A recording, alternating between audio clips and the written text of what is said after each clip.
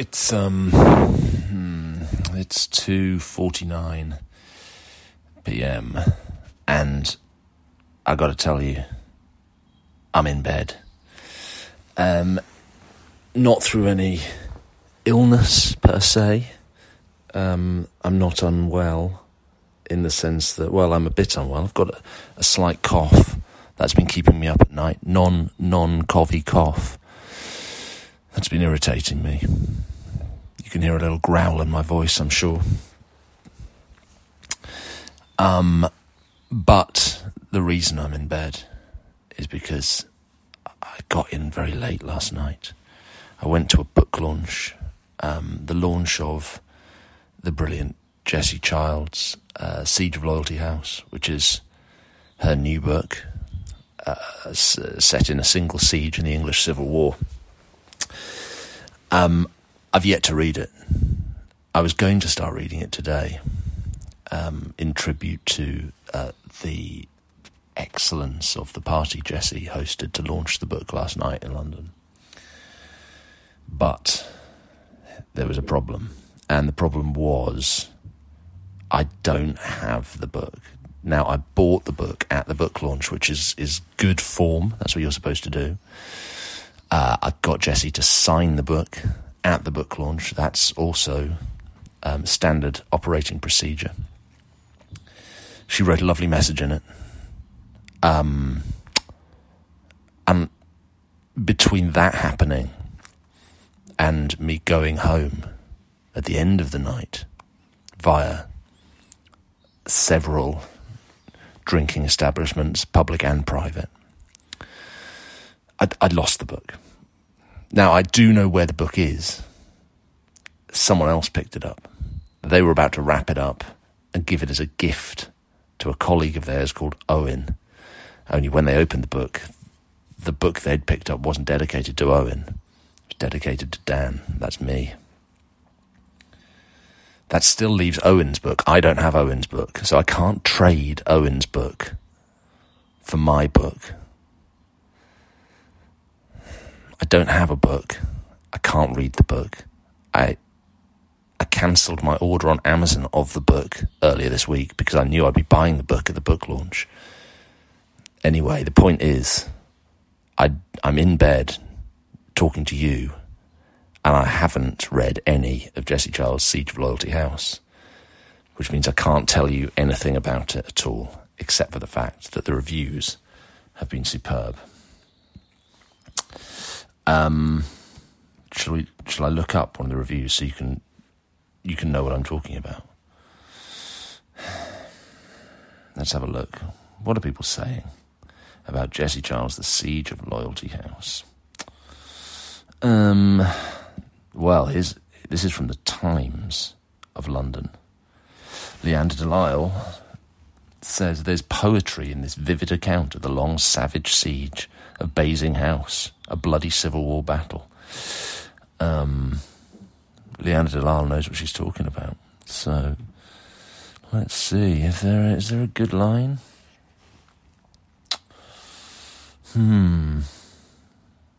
It's a long review.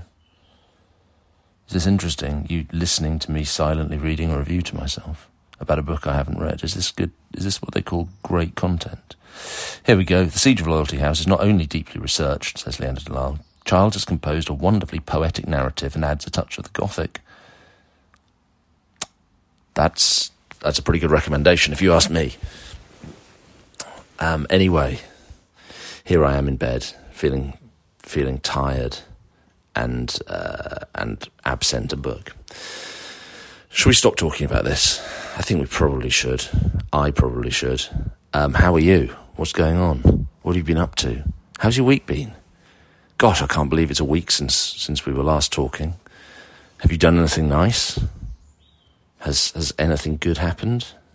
Have you been surprised by anything? Has anybody given you a gift? Or was it perhaps your birthday? Was it perhaps not your birthday? Chances are stacked against it being your birthday.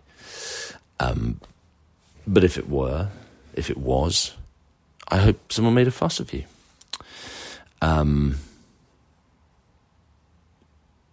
what I've been doing, or one of the things I've done this week, was I posted a question on the History Etc. mail out, Substack mail out. And the question was sort of pegged to an anniversary this week. As all Tudor fans will know, May 19th is the anniversary of the death of Anne Boleyn. And when I say anniversary, that's not an Anne pun, although it could be. It wasn't intended as one.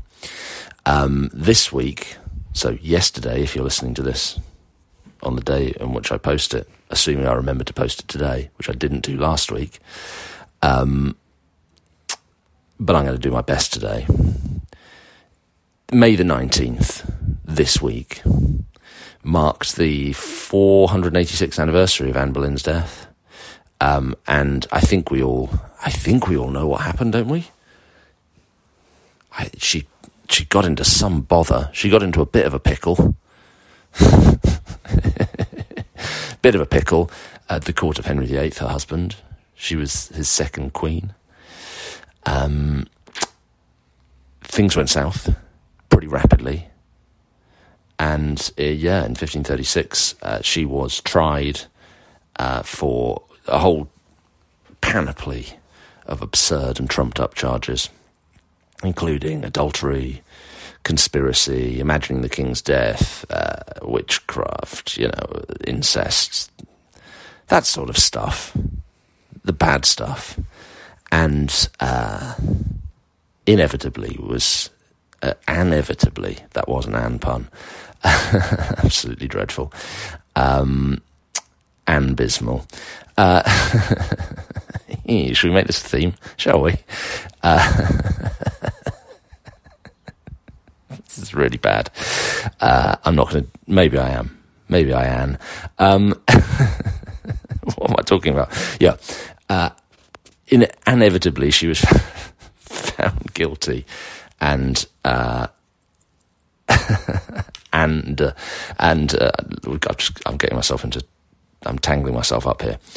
And she was beheaded on a scaffold by a French executioner, brought over from Calais, skilled with a sword, removed her head with one swish of the old swordie, and that, as they say, was that. Or was it? Not really. It wasn't really, because we're still going on and on and on about her nearly half a millennium after she died.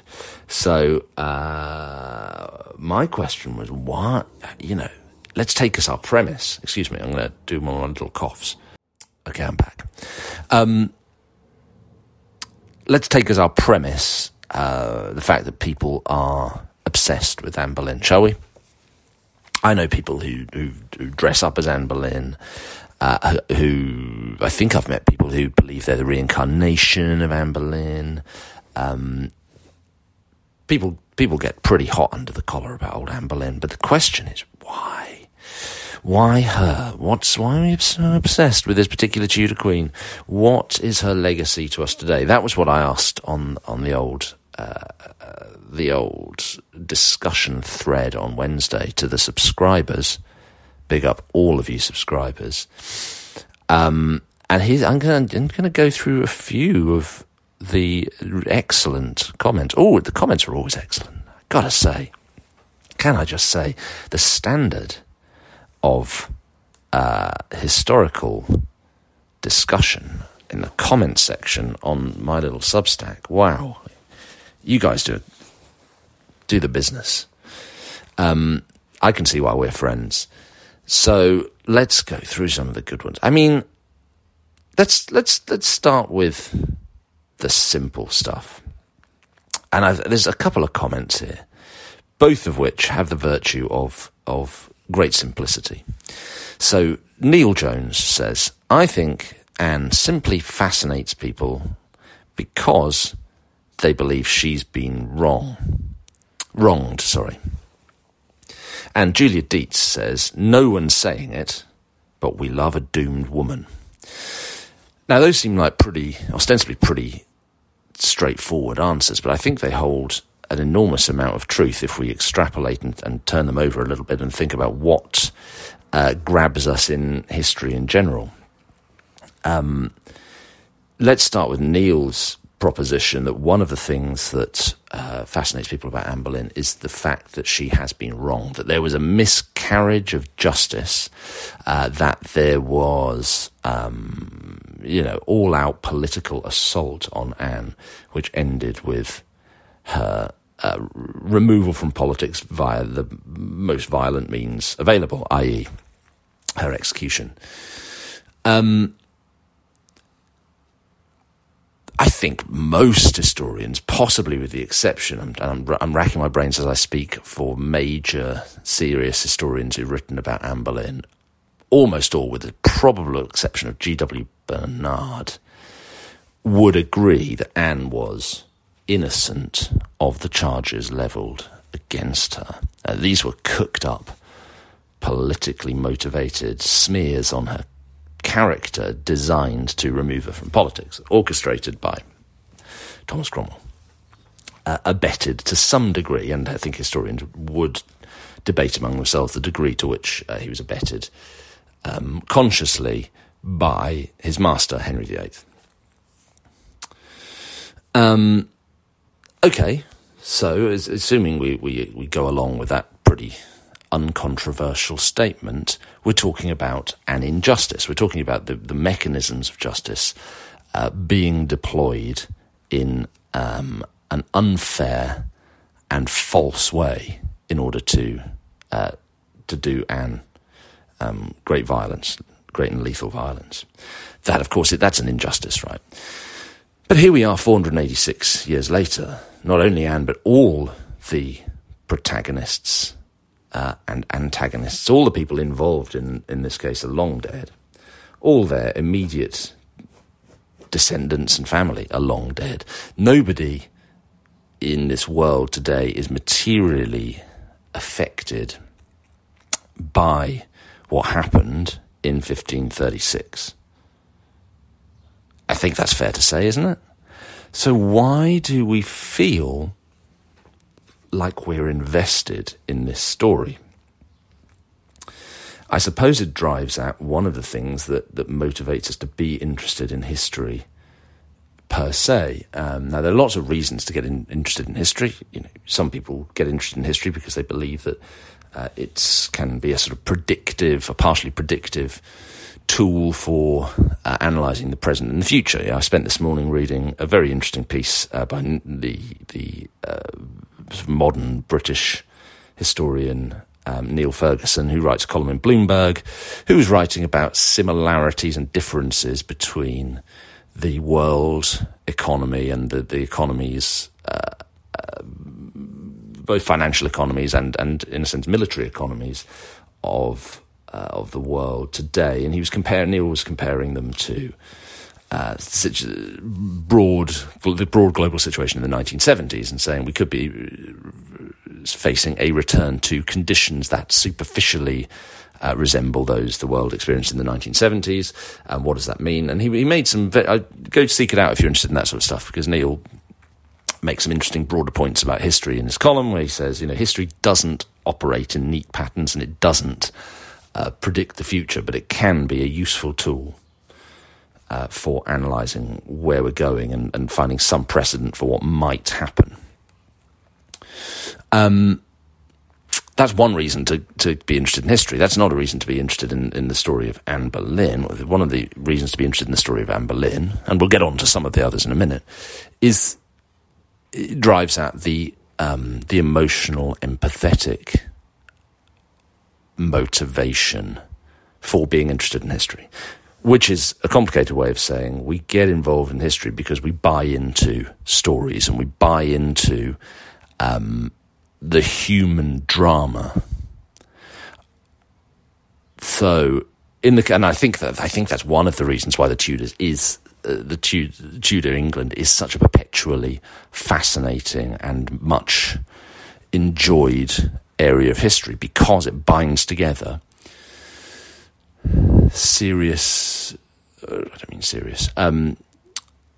it binds together big religious and cultural and economic and political stories with what you might call, crassly, a kitchen sink drama, in which relationships between spouses and siblings and parents and children have massive historical repercussions. But we buy into the historical story on the level of the soap opera, on the level of the melodrama, on the level of the psychodrama, on the level of our engagement with and empathy for characters as though they were dramatic characters or characters, even real characters that we could plausibly relate with or relate to today. So to circle back to Neil's point about Anne, people believe that she's been wronged, yes, but that's not just a historical judgment. That's an emotional judgment in which we sort of feel instinctively that her wrongedness is a reason to return again and again and again to her story, and that we are somehow in some sort of metaphysical way helping Anne or inserting ourselves into the sort of the cosmic nature of this story. Have I gone too far? Was that not what you meant at all, Neil? Are you thinking, what a load of bollocks? I've never heard such shit spoken into an iPhone in my entire life. You wouldn't be the first to listen to a message from me and think that. You won't be the last either. Let's sort of dance sideways to Julia Dietz's point, which is we love a doomed woman. And I'm in wholehearted agreement. It's not, as Julia says, no one's saying it. I mean, it's by that I think she means this is not a fashionable opinion to hold. We're not supposed to, particularly in prevailing cultural climes in the Anglophone world at present. It's not that fashionable to admit that we have, as a society, a sort of mawkish fascination with stories in which violence is committed against women, and that either secretly or in a much more obnoxious way, or maybe it's not more obnoxious, either secretly or openly, lots of people are drawn to stories in which violence is perpetrated against women, and specifically against women. And the Anne Boleyn story has misogyny at its heart. It's not the dispassionate. It's not a dispassionate attack on a political actor in the same way that, for example, in a few years earlier, Thomas More had been executed for falling foul of factions at court and the king himself. We're not interested in solely in that sense. There's extra poignance or extra resonance or extra appeal in what might be quite a disgusting way with Anne's story, specifically because of the fact that she's a woman. Henry VIII executed lots of politicians and non-politicians, and the vast majority of them were men. We are particularly fascinated with Anne Boleyn, and sort of brackets with Catherine Howard, although I think that story is less well known than that of Anne Boleyn. And I think that Julia, you may well be right. We're interested in this story because it's about a woman, and there's a sort of an added frisson that really, when you analyse it, is horrible and obnoxious, but we still feel it. There's an added frisson because this is man-on-woman violence, and that's pretty much a constant throughout the whole of history. So those two simple points, actually, I think lead us into quite deep historical waters. Thank you, Julia, and thank you, Neil, for contributing them. Let's move on a little bit. Well, here's a quick point, says Jennifer. She gave us Elizabeth I, and she was wrong. Well, I think we've done the wrong bit. She did, because Elizabeth I, that's quite correct. Elizabeth I, daughter of Henry VIII and Anne Boleyn, and the last of the Tudor monarchs, and in terms of certainly visual presentation, maybe the most magnificent of the Tudor monarchs, and she's going to make top 10, possibly top 5, possibly top 3 lists of greatest ever British monarchs. Don't you worry about that. So yes, Anne Boleyn, as mother of Elizabeth I, played an extraordinarily important part in British history. And Elizabeth was supposed to have had a locket and mementos of her mother throughout her life.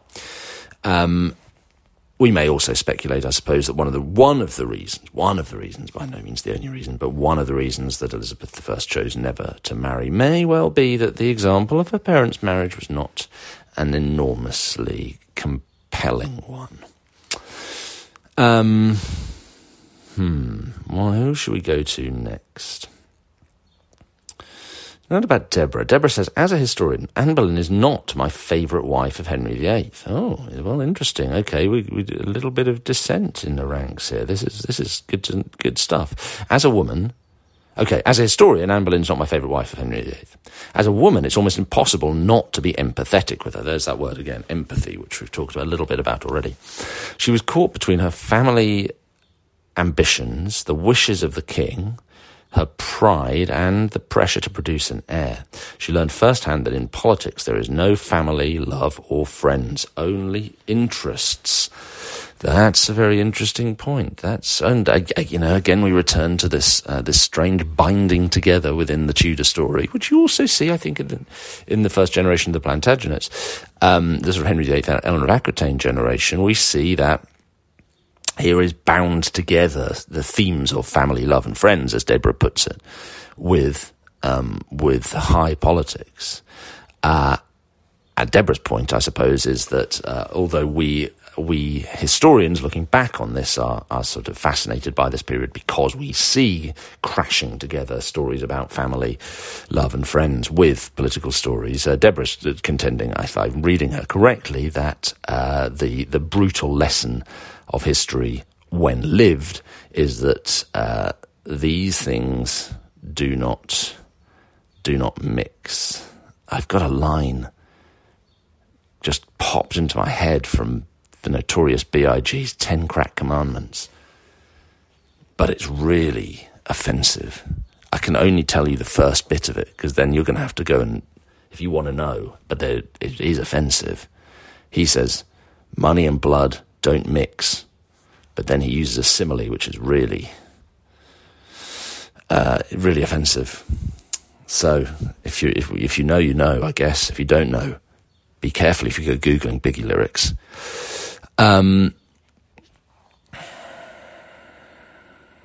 Joe O'Shea, where would you even start, says Joe. Would Anne have considered herself a helpless victim? I doubt it. But history has shown us that she was a victim of a king who could do whatever he felt like. Was Anne a villain? You could debate that forever and a day. Well, we don't have forever and a day, but we do have about 7 minutes. Was Anne a villain? Hard to frame her as a villain in this story, isn't it? I don't think anyone's reading the story of Anne Boleyn and getting the sense that, she got what was coming to her. I think that would be a super harsh reading. Do we feel that this was actually justice, even if in a sort of cosmic sense rather than a strictly legal sense? I think it's hard to tell the story these days with Anne as a villain, if indeed it ever were. Eva Sawyer's got an interesting point. Correct me if I'm wrong, she says, but didn't the execution of Anne essentially lay the foundations and precedents for executing monarchs? After Anne, there was Catherine Howard. That's Henry's fifth wife. Mary, Queen of Scots, and Charles I. Most of all, I think what keeps her name on people's lips nearly 500 years later is the idea that history doesn't remember the well-behaved women. Anne was so strong and opinionated, and that was such a departure from what a queen was supposed to be, says Eva. Who goes on, if you want to read her... the rest of her comments, get on the subscriber thread and have a look. Did it lay the foundations for executing monarchs? Well, no, not quite. And actually, I think in the discussion, people are pointing out that other monarchs had been killed. Richard II, Edward II, and Richard III. well, no, Jessica says Richard III. I suppose Richard III died in battle, didn't he? Henry VI, I would have put on that list, were all gotten rid of, but they weren't publicly executed. There was no, the removals of, certainly of Edward II, Richard II, and Henry VI were done by due process, even if the parties concerned might not have been entirely happy about it.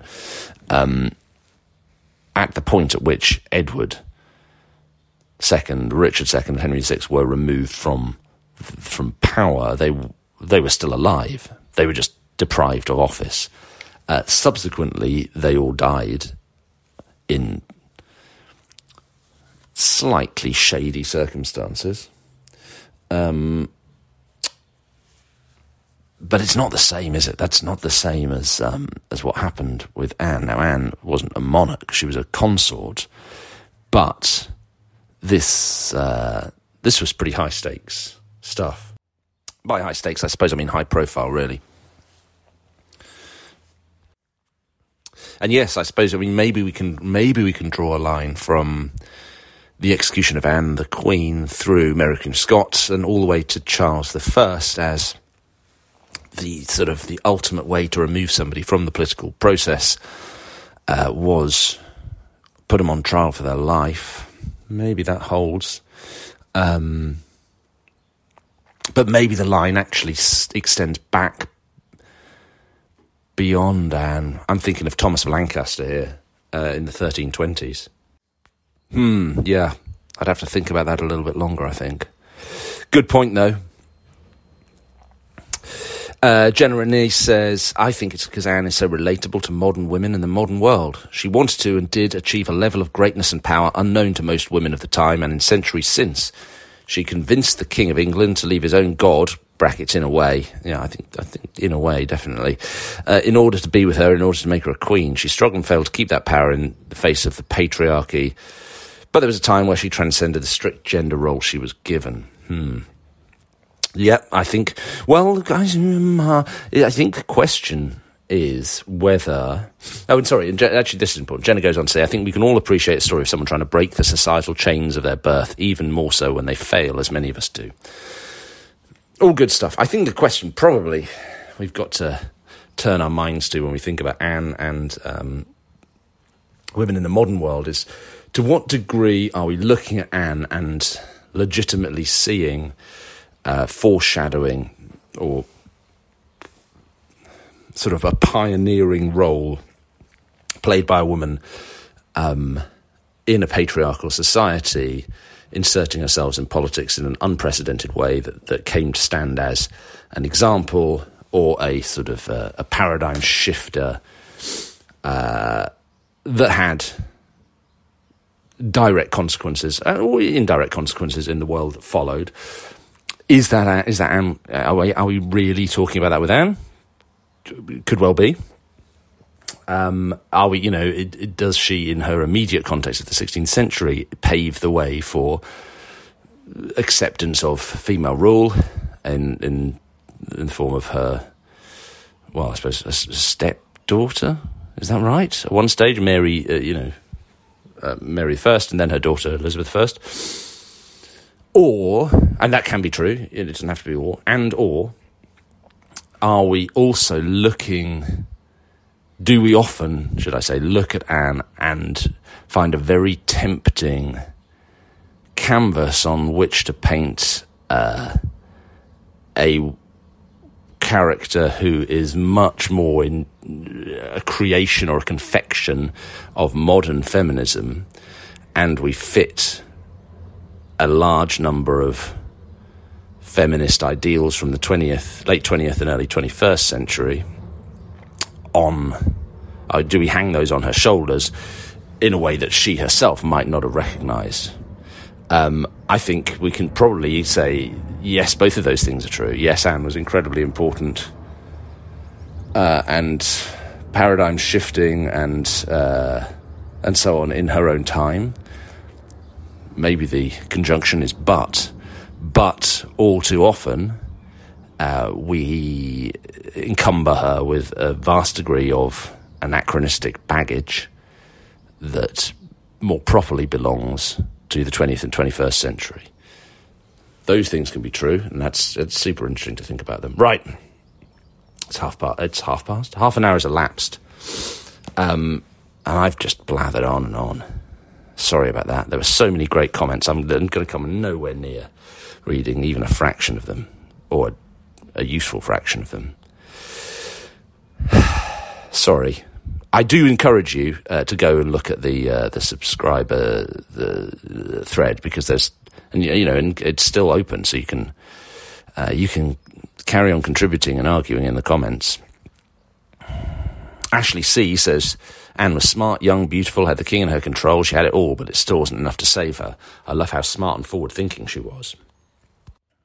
Shannon says, there's no shortage of ambitious men in history and their exploits, but the examples of ambitious women are few and far between. I think that's why Anne is popular. Yep, good stuff. One of her legacies, says Eleanor Shakespeare, is as the other woman. She's the one who really starts it off when a man leaves his long-standing wife for a newer model. I think that might have been going on a little bit before, but okay. Political most of all, says Scott Gower. Anne was an embodiment of the 16th century's cracks in papal systemic power amidst another church schism. Eileen Croft says she had all the attributes to keep the king enthralled, brackets for a while. Alluring, even though not a beauty, witty, intelligent, capable of holding a theological argument, good in bed, brackets, question mark. A family loyal to the king. Unfortunately, that couldn't guarantee a son and heir, and that, coupled with her opinions of people close to the king, helped with her downfall. Okay, yep. Well, that's all good, but I think I'm going to leave the last word here to Maureen. Because I think this circles us back to where we began with Anne. And Maureen, this is a wonderful comment, says, the Tudor age, and in particular Henry VIII's day, seems so relatable to our own. We see he left his ageing wife for a younger woman, the medieval midlife crisis. Anne was the other woman. Then he murdered her. I watch that same high drama on True Crime Network every day. Well, there we go. I think that brings us full circle. I got to go. I got to bounce. Thank you for listening. Come again. We may take a hiatus next week because I've got to get an enormous and elaborate tattoo done. Don't know if I can record this while I'm doing that. We'll see. I might be back next week. We might take a short pause and come back the week after. The suspense, huh? Thank you to subscribers. Thank you to everyone who's contributed on the thread. Thank you to non-subscribing listeners. Please do consider subscribing if you've enjoyed this. And I will see you next time.